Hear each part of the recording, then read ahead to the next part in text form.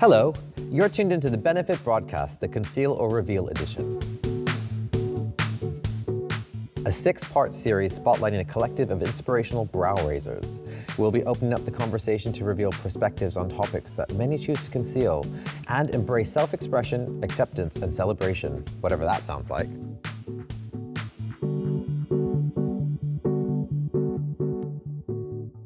I'm Ryan Lanji, a cultural producer and founder of Hungama, East London's queer Bollywood night. I'm also a TV personality and reluctant icon, but I am here with the incredible Charlie Craggs. Hey Ryan. Hi guys, so my name is Charlie Craggs. I am an activist, I'm an author, the author of To My Trans Sisters, and I'm the presenter of BBC Three's Transitioning Teens. Today's episode is a celebration of the LGBTQIA+ experience. We'll be discussing different perspectives on the idea of coming out and spotlighting what self-expression looks like in a society that wants to put you in a box. So let's get into it, Ryan.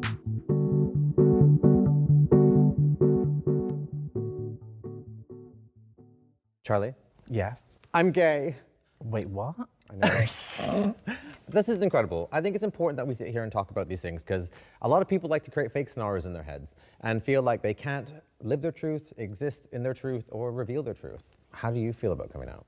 Coming out's a weird one, isn't it? I saw someone speaking recently about how we should call it coming in, because coming out gives all the power to the people that we're coming out to, whereas it should be more about like us taking that power and saying like, do you want to come in? Like, I'm inviting you, you can come in if you want, but if you're not gonna respect me, you can't come in. It really shifts the power balance. I think you're absolutely right, because I remember when I came out, the majority of people that I love and I knew cared about me unconditionally always said, we know. And I was like kind of taken back. So I kind of feel like you're right. It's almost like an acknowledgement to yourself that you're allowed to be who you truly are. Yeah. My coming out experience, it was interesting because I feel that when I was younger, I mean, I look really young, but actually I'm from the era of VHS. Same. And cassettes. Same. Well, I don't know if I was cassette. I knew there was a difference. I knew there was a difference. But I found it really difficult to figure out like how to understand and wrap my head around the words gay and trans and bisexual. I mean, back in the day, it was just LGB. It was just gay. It was just gay. Yeah. And gay encompassed lesbian, it encompassed drag queens, it encompassed trans people even. There was like it was just one word. Okay. Yeah, and I think over time things expand, and I think that we learn, and as we raise visibility, we figure out who we are. But I mean, going back to where I was when I was a kid, I was subscribing to things like playing with a PlayStation and hanging out with all my like male presenting cousins, and I just wanted to hang out upstairs and make roti with my aunties. And my mom was like, you have to go downstairs because we don't want everyone to think that you're gay. So I remember being a kid and I like went to a library and I like crawled so no one could see me to like the gay bisexual section and just pulled books down and secretly read them in other books just to figure out like what it meant. And then we had dial-up and the internet taught me a lot of things. And this was the final result, guys. Can't return it. So you too, like, it's so good now that queer youth don't have to go to a library. Like, what, do libraries even still exist? Like, they don't have to like go to a library and crawl to find a book. They can go on the internet, which they have in their hands now on a phone. They can turn on TV and see queer representation on BBC Three. They can see it on Drag Race. They can see it even at like mainstream things like the Brits the other day. You can just see it everywhere on soap operas even. Like, it's so important to have that. How can you be what you can't see, sort of thing? You know, it's so important to be able to see someone that you identify with, and we never had that growing up. Yeah, we didn't, but I think it's really important that as like two people who are transitioning two generations, like the generation that were struggling and had so much internalized homophobia, and we're trying to survive the AIDS epidemic, to the generation now who are like completely aware of everything, and as soon as you meet someone, they're telling you what their pronouns are. It's like, in order to talk about the journey that we had to go through, the lack of resources, the lack of support, and these shining moments of support from people we never thought that helped us get a lifeline to see another day, like it's important to have these chats. And so I, as a queer South Asian person, it was really difficult for me to constantly remind myself that it's okay to be this way. The word normal shouldn't be used anymore. A heteronormative society needs to be sent to the mortuary, if you ask me, because we need to start having conversations about this experience. When did you come out? When did you know that you were trans? It was a long one for me because I was told I was gay. Like, I grew up in a council estate in West London, and like I was told from like 7, like, gay, you're girl, which is hilarious because I go back to my old estate now and the people who called me a girl back then are calling me a man now. So it's like, you really can't win. Yeah. It's like, I did what you wanted, like, you, please. But do you know what I mean? Like, but they're also sliding into my DMs. So, but do you know what? Like, I was told I was gay and that really didn't help because I thought I was gay for a long time because like, I was like, well, I guess I am because trans definitely wasn't part of the cultural conversation back then. There was very little gay representation, never mind trans representation. It was just assumed I wasn't. It was only till I found through like things like TV and the internet, Drag Race. I remember watching season 1 back in 2009. I go all the way back too. Me too. It was like 3 a.m. on E4 on a Thursday or a Wednesday. Using like a streaming site. Yeah. I would getting viruses because you had to like go on those dodgy websites. Yeah, get rid of it. It was worth it. I mean, that has completely changed the community that we live in. It saved my life. I can hands down say I wouldn't be here today about Drag Race. I 100% couldn't have got through school like the last single-handedly write a letter to the producers of Please Drag Race because Charlie Please Craggs is in the room. Ladies and gentlemen, gender non-conforming creatures. You are incredible. And you are. Oh, thanks. Which is why we're here today, guys. We're just fan-daying. We're just gay, really, as well. That's really why we're here. You and I go way back, actually, because when I first moved to London, I curated Nailphilia. I know you did. Which was London's first ever nail art exhibition. Let's see the nails. I mean, I'm doing this little like lime number. Yours are incredible. But I moved to London and I didn't even know who I was. I was basically like, okay, I'm here with my partner. I'm gay, so I ran away from Canada and I was just in this city that like, I, as a Canadian, didn't realize that I had a lot of privilege. So I moved to this city and was like, I'm gonna create something. So I conceived the idea of Nailphilia, a nail art exhibition, which you found out about? Yeah, of course. I was doing my coursework at the time because I started nail transphobia, which is all about nails as well, obviously. And you were in my coursework at uni. How crazy is that? And then, as luck would have it, I was asked by a filmmaker to come in and shoot your nail transphobia clip. And then I was like, oh my gosh, you're incredible. But this is why it's so important because I never thought in my mind that me running away from home as a gay South Asian, coming here and just blindly being creative and creating an exhibition like that would resonate with someone like yourself, who is what now? A legend, icon, and trans activist. Well, I didn't say it resonated with me, Ryan. I said I saw it. I didn't say it was good. No, it was really good, and you are really good. That felt weird. And I'm so glad that we have people like you. Like, if I had you on TV when I was a teenager, like your show's coming out really soon. If I had watched that show, if I had that show when I was a teenager, it would have helped me so much. And I can imagine, like, you were talking specifically about like Southeast Asian gays as well. Like, it would help them even more because there's even less representation of LGBT people of color or of different faiths, and you know, it's even less. Well, I think it's important for us to like be here, be visible, and be representatives of our people, and not be banging on about it. People just need to get with the program. We're queer. When you meet someone, they're allowed to be anything they want to be. It's not male or female. It's everything in between. Let's allow the kids of the future to paint with all the colors and paint all the sky, so it's not just blue or pink in the air. Yeah.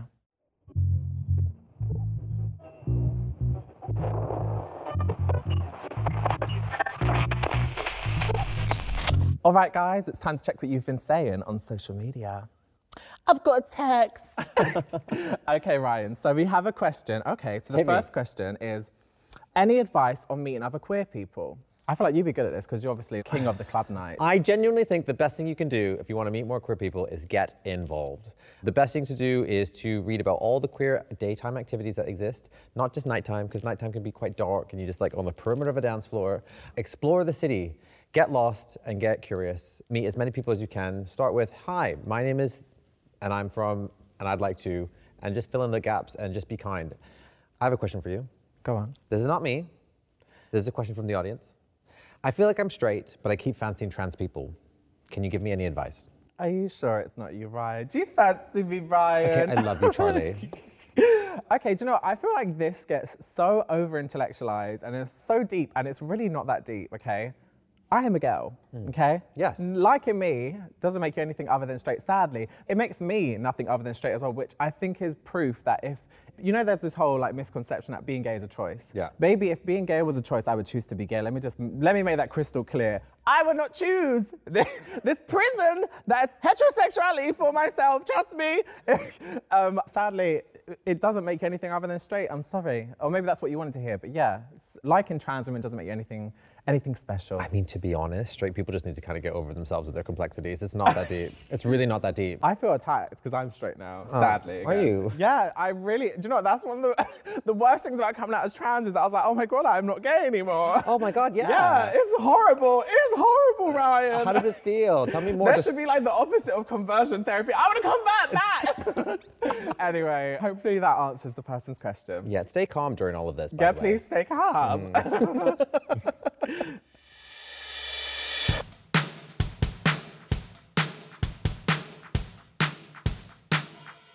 Now, join us as we head into our next segment, Conceal and Reveal. We are going to talk about things that you had to conceal about yourself in the past, and then reveal things that you want to shed light on today. Yeah. I have a question for you. Go. Tell me one thing that, big or small, that you felt like you had to conceal about yourself, and how did it impact you?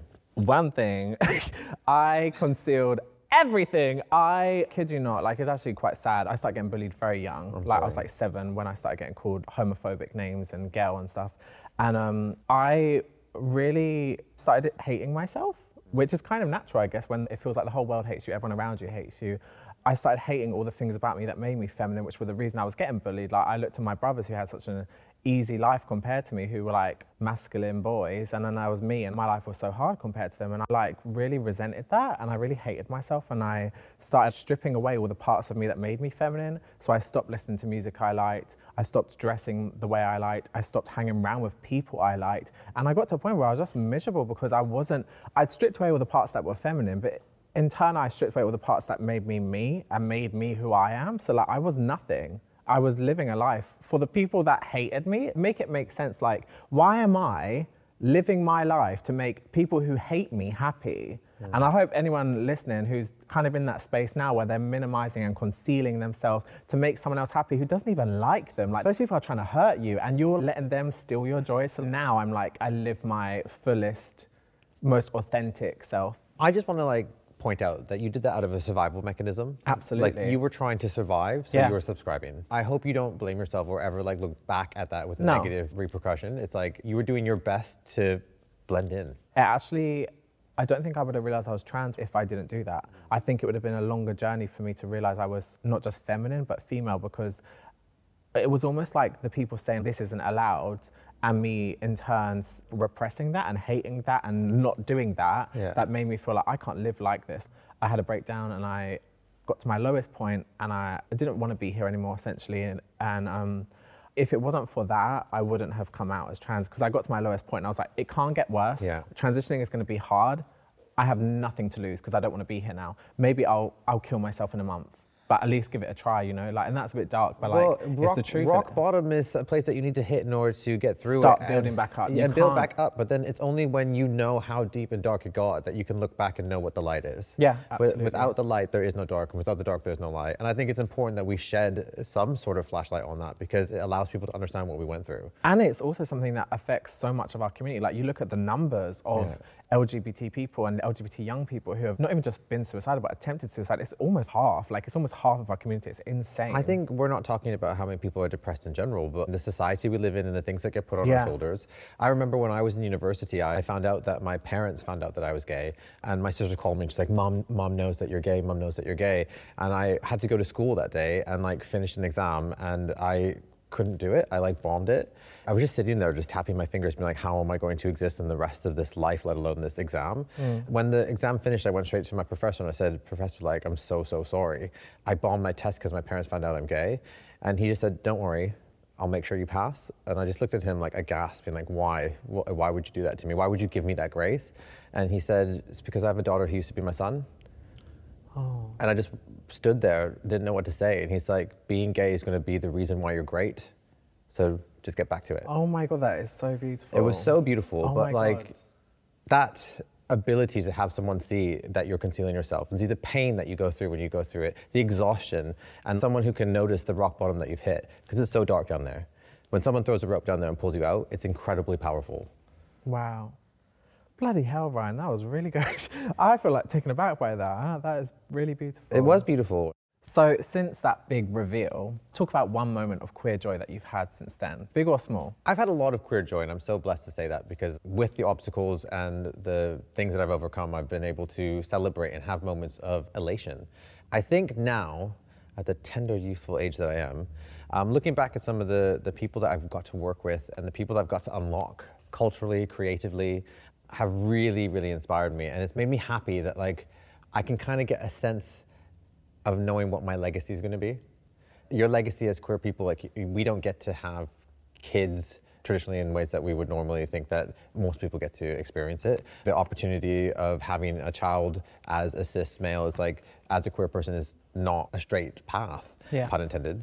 But it's like, I get to experience that with all the people that come to Hungama and all the people that get to enjoy the music and dip into their gender presentation, dip into their gender orientation, and knowing that it was incepted at my night or incepted through an interaction with me, it fills me with complete and utter joy. I'm so glad that a little bit of me can live inside everyone. That's beautiful. Thank you. My moment of queer joy is a much smaller moment. And the other day I was on the tube, which is a bit boring, but like I was just on the tube, listening to my music, wearing a tracksuit, no makeup on, hair in a messy bun.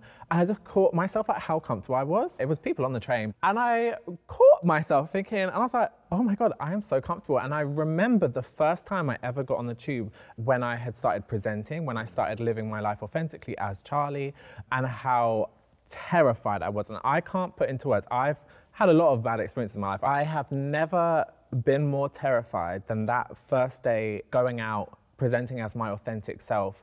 I just remember like leaving my door, and like I said, I lived on a council estate, so there was like thousands of windows looking down at my door, and just feeling like everyone was at their windows looking at me, everyone was laughing. And it wasn't in my head, because then I like got on with my day and people were laughing at me, people were pointing at me. I looked stupid. I looked so bad. I had a really bad wig, I didn't know how to do my makeup. I just stood out and looked awful, and I got like abuse that day. Early transition is hard, hard. No word for how hard it is. I was so scared, and I stood at the back of the carriage. You know, like the carriages, there's like the little thing with the window, and I stood facing the window, like so that end of the carriage. I stood facing away from everyone in the carriage so that they wouldn't see me and how bad I looked, because I knew I was going to be attacked. And I was attacked constantly in the early days of my transition. I mean, like to the point I've lost count of how many times I've been attacked.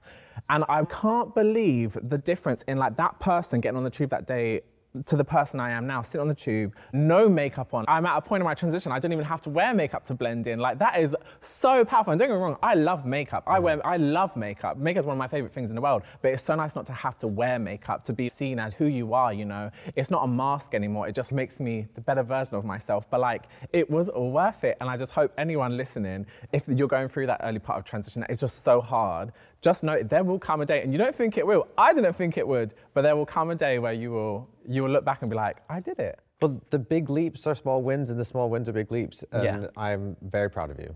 Thank you, Ryan. And I just have a lot of compassion, because I don't think people step outside themselves in order to think about what that must be like. Yeah. Like the idea of having the courage and the bravery to acknowledge your transness, and then to decide that you are going to step into your transness and leave that house, walk down that street, go onto that tube and sit there and be proud. That type of pride needs to be applauded at all costs and protected at all costs.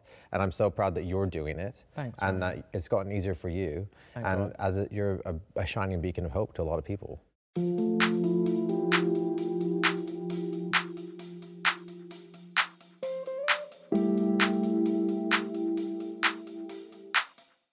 So now we're going to dive in a little deeper with some DMC. That's deep, meaningful chats. So to start off, I thought we'd talk maybe about kind of like the negative side of representation, queer representation, because I feel like that's a real hot topic at the moment. Let's have a little DMC about that, Ryan. Tell me what you think. Well, I feel that with queerness being very popular and the LGBTQIA community making waves, we are being cherry-picked and put on platforms that don't necessarily have our best interests. And so I think one of the negative things that have come out of that is the fact that we as queer people are so desperate to survive and so desperate to be seen, especially when our industry is creative and we need to get that bag, that we are being put as faces and as ambassadors for things that don't actually have our best interest and care about us. And so I think it's important that we ask people when they do get these opportunities and they do try to emulate the things that you and I are doing, and ask themselves whether or not those brands, partnerships, people, and like those people who are wanting to rainbow wash us essentially are not doing it. And if they are going to have us, they're doing it for the right reasons. And I think it's really important that when brands want to get involved, they want to like, dogs aren't just for Christmas and queer people aren't just for Pride season. If you want to get on board, you need to be using us all year round. And like, especially with the sorts of stuff I was talking about with the media at the moment, I feel like where are like the brands that are there in Pride season saying we stand with the community when like we're literally having debates and legislation is being like discussed whether I should be using a men's toilet and that actually might be happening. Really? Like, where are you now? Like, it would hold so much power if these brands actually did say something in these situations. Those brands are cherry picking you to be in their campaigns, but when you go and shoot that, they're not making sure that you have the right toilet. That's true. And so it's like making sure that that type of awareness exists. So we can't deny that coming out and realizing your authentic queerness is an easy journey. It's quite difficult. But do you have any sort of memories where you were courageous enough to do something bold and it just added to your lifeline of queerness? I started, interestingly, there's a real link of nails through this, like a motif of nails, because I started expressing my gender variance and my queerness with my nails. So I went to an all-boys school. Thanks, Mum. And I remember on results day, A-level results day, it was like a Catholic school, so we had uniforms and stuff. But I was really, really badly bullied, like really, I had not a single friend at that school. Yeah. And I was there for 7 years. And I remember on results day, I was like, I'm gonna go in as my authentic self. I'm not going to tone myself down. I'm not going to dilute myself. I'm going to go in proud. It was almost like a fingers up to everyone in that school who had made my life hell for 7 years to be like, you didn't break me. And I went in with like painted nails and like cute outfit as well. This outfit actually, it's actually what I wore, yeah, for results day. No. And she still fits in it. Yeah. No, not quite. But I went in and the nails were the thing that everyone was just gagged at. They were like, oh, and the amount of abuse I was getting shouted at. And the funny thing is, to my surprise, I got the 3rd best results in the whole year. Because I did so good, they had to take a photo of me to put on the school. And in the photo holding my results up, I was like, with my painted nails in this all-boys Catholic school, and that was on the reception for a year because I was one of the best. You know what they say in Shakespeare, success is the best revenge served gay. Yes. Yeah. Yes. But listen, so I remember one, and I want to tell you this because it also had to do with school. I remember getting to university, and that's when I started to like realize that like I was expressing myself more than I normally was. I think it was my deproximation from home and the South Asian community I grew up in. I figured out where the LGBTQ space was. I would walk by it every day. I'd purposely walk by it, and I was always too scared to go through it. And as I walked by, I would try to look in through the glass and see what was going on in there. And my heart and soul knew I wanted to be in that space, but as a South Asian, I was so scared that other people in the city and the village and everyone who like comes up to the mountain, I went to a university on a mountain because I'm from Canada, but it took me 1 whole year before I had the courage to walk through that door. And when I walked in, it was a trans person who greeted me. It always is a trans person who greets you. Yeah. Well done, Ryan. Thank you. And if anyone is listening, having that same experience, walk through the door. Like, how did that change your life? I mean, I am the person I am today. And like, it is so beautiful because the community allowed that space to exist. And it was those people who were there every day as a volunteer for like anyone who's questioning who they were in any capacity to be there to receive them. I would attend every single meeting. I wouldn't say a word. I wouldn't participate in anything, but I started to understand the foundations and the building blocks of being queer. And now look at you, you can't keep your mouth shut, can you? Right. Tell me some of the advocacy you do, because you do a lot of, now you're like a trailblazer in our community. Talk to me about the work, because now you have gone from finding that space to creating the space and talking about hunger and stuff. Oh, thank you. I think that what I do comes naturally to me because I just love being a leader and I love being a pioneer. You're a Leo, right? Yeah, you are. We're Pisces, that's why she pointed it out. But so I was in East London and I was like in fashion and art doing these exhibitions that were like getting the attention of the fashion industry, getting the attention of the beauty industry, getting the attention of art. But whenever I was in those spaces, I didn't feel like myself. And whenever I left those spaces, I always felt like I was putting on another mask. And as someone who like ran away from home and was in a completely unknown territory, I was just so exhausted, emotionally exhausted from having to wear a turtleneck in the art world, be all sassy in the fashion world, and then just try my best to like figure out where I exist in beauty. Yeah. And I'm so glad the times have changed now and I can be a part of that change. But it was one time that I went to a club in East London that someone was really dismissive to me. They like shooed me away and I could only discern that the reason they did it was because of my skin color. And as I left crying, I was in such a mess, and I walked home and the only thing I knew to do was put on some Bollywood music. It was the only thing that made me feel like my mom was holding me. And I realized how I didn't allow being South Asian to be a part of my life because I was subscribing to this notion of what being a white queer person was. I don't like Kylie Minogue, I don't like Madonna that much. I don't even like Lady Gaga.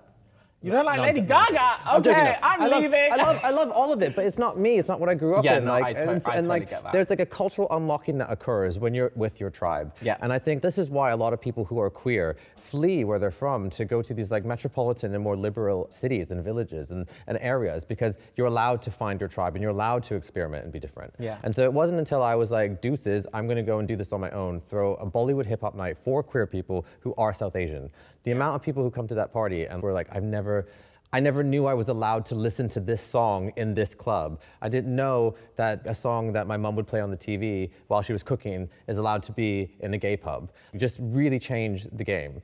It's brilliant, and I'm really proud, and I just feel like that sort of visibility and unbridled zero fucks given is exactly what you should have. But be kind, welcoming, and polite. Like, it's celebrating the future of diversity. It's because of the fact that the space that we created didn't ostracize anyone. We welcome everybody. Absolutely. But we prioritize the right people. Yeah, like, yeah, absolutely. By having a club night that actually exists where we are reminding them in that space that not only are you listening to Bollywood music, but you're now an ally for trans people, the ripple effect is incredibly, incredibly powerful. Yeah. Yeah, and I'm so proud to be able to like align myself with people like you and all of the other trailblazers that exist in the queer community in London. I never dreamed in my mind I'd be able to do it. Yeah, same. Yeah, and so like, how's the response been from Nail Transphobia? It's been good. It's been 8 years. So I'm like, God, yeah, and do you know what? Like, it's been a lot to process, because I actually feel like sometimes I get really disheartened, because you look in the media at the moment and it almost feels like, what was all the work for? Like, not just my work, but I mean collectively as a community, like, the last 10 years, trans people have been really pushing, and it just feels like things are going back. Like, did you hear the thing even the other day about like the toilets? In the UK, they're trying to push for us to, the EHRC are like talking about putting us in the men's toilets unless we have a gender recognition certificate. That would mean I'd be using the men's toilets, things like that. It's like, and this is the UK, you know, this is London, this is 2022.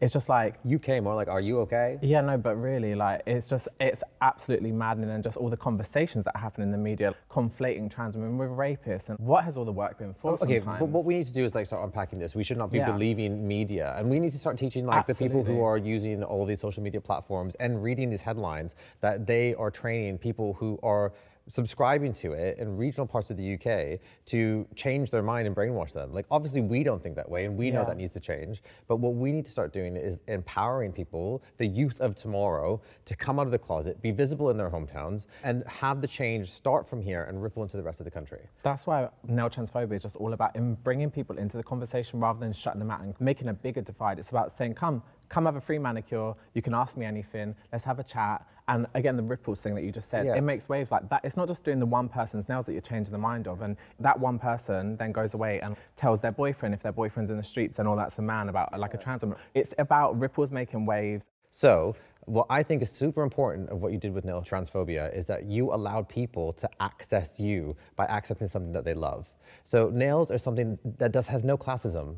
So if you're extremely famous, or if you are living in a council flat, if you have creativity and ingenuity, the way that you said you expressed yourself when you went to school through your nails, you're allowing people to come and be creative and disengage and disarm them, and you're teaching them really valuable lessons. You should be really proud of yourself. Do you know what? It wasn't even that deep. I was just like, I've got a lot to say, and I know if I just like sit at a table at like a festival or a uni or something with a bunch of brochures about trans stuff, nobody's gonna listen. But if I offer a free manicure, baby, there's a queue out the door. So that's how it works. And that's called the Kansas City Shuffle. Yeah, absolutely. And do you know, it's just a way of bringing people into the conversation rather than shutting them out and making the divide even further. People just need to sit down with a trans person. Because the thing is, most people haven't met a trans person. But this is the important thing that you're saying right now, like calling people in and asking them to learn and doing it in a way that makes them feel comfortable. And society is built around media that scares people and indoctrinates an idea that everyone is different and out to get them. So if we start to have conversations like this, so glad to be here, that we are basically talking about how acceptance can look so many beautiful ways, that this will drip feed into the rest of the regions of the UK, and then it'll inspire like other youth of tomorrow to come out of the closet, be who they are, and know that they're loved and cared for, and change minds on a daily basis. Yeah, you keep using the word ripples as well, and for me, with what I do with Nail Transphobia, it's all about ripples making waves and knowing that I'm just painting one person's nails, but that one, it's a lot more than just one over 8 years, do you know what I mean? Like, but it's about just conversation. And I think the reason there's a lot of transphobia is because people just haven't met a trans person. We make up 1% of the population. I hadn't met a trans person until 2 years into my transition. We are very far and few between. So when the media is publishing these stories about us where we're made to be seemed like we want to abolish gender and we want to like abolish gendered spaces and we want to cancel Adele for saying she's proud to be a woman. Did you see that the other day at the Brits? She said, and I wrote a piece for Glamour that's out today where I was like, we have much bigger problems than Adele saying she's proud to be a woman. Adele is a woman, she should be proud to be a woman. I'm a woman, I'm proud to be a woman. We have much bigger problems as trans people, as queer people, as LGBTQIA plus people,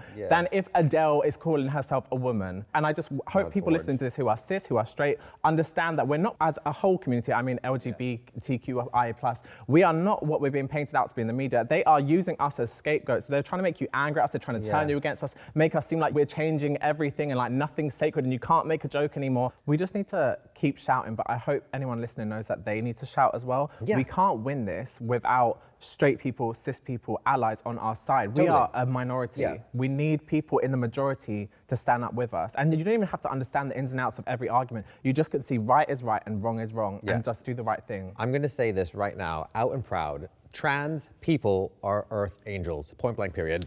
I mean, I don't know if I'd say that. But, no, you are, and you should be protected at all costs, according to me. And so as an ally, and y'all need to be allies in the future, actually starting now, not in the future, allies need to start including trans people and people of color and disabled people in everything they do, point blank period. Yeah, specifically trans people of color. We need to do what you said and just protect the most marginalized because they are the ones, ironically, doing the most protecting. They're the ones, like you said, when you came into the sport group for the first time, it was a trans person. It was like the Marshas, the Sylvias, it's the trans people of colour who are always at the front of every march. Yeah, no, absolutely. For all people's rights, not just trans people's rights. I mean, Trans Pride in London is one of the most incredible and euphoric parades that have ever existed in the world, point blank period. And I go to it every single year because it's run by Lucia Blake, who founded it, and I think they're incredible. And I just feel like that collective global euphoria only exists at that parade. Anything else is bollocks.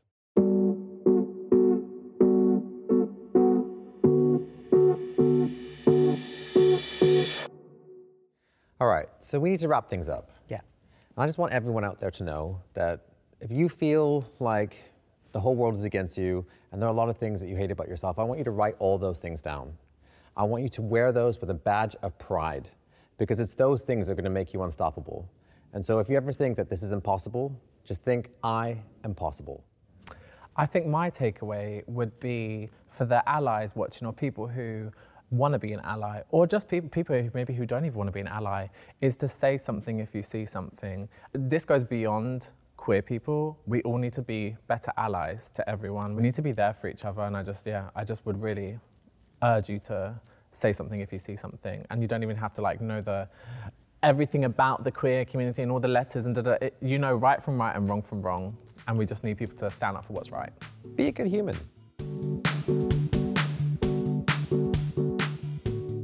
I think we've covered quite a lot today, haven't we, Ryan? Yeah, we've concealed, revealed, revelations, no hesitations. Well, thank you so much for joining us on the Benefit broadcast, the Conceal or Reveal edition. Be sure to like and subscribe and tell your friends. Yeah, you can find this video series and podcast on @Benefit Cosmetics UK on Instagram. And tune in next week because we have some incredible hosts lined up for you. Bye. Bye-bye.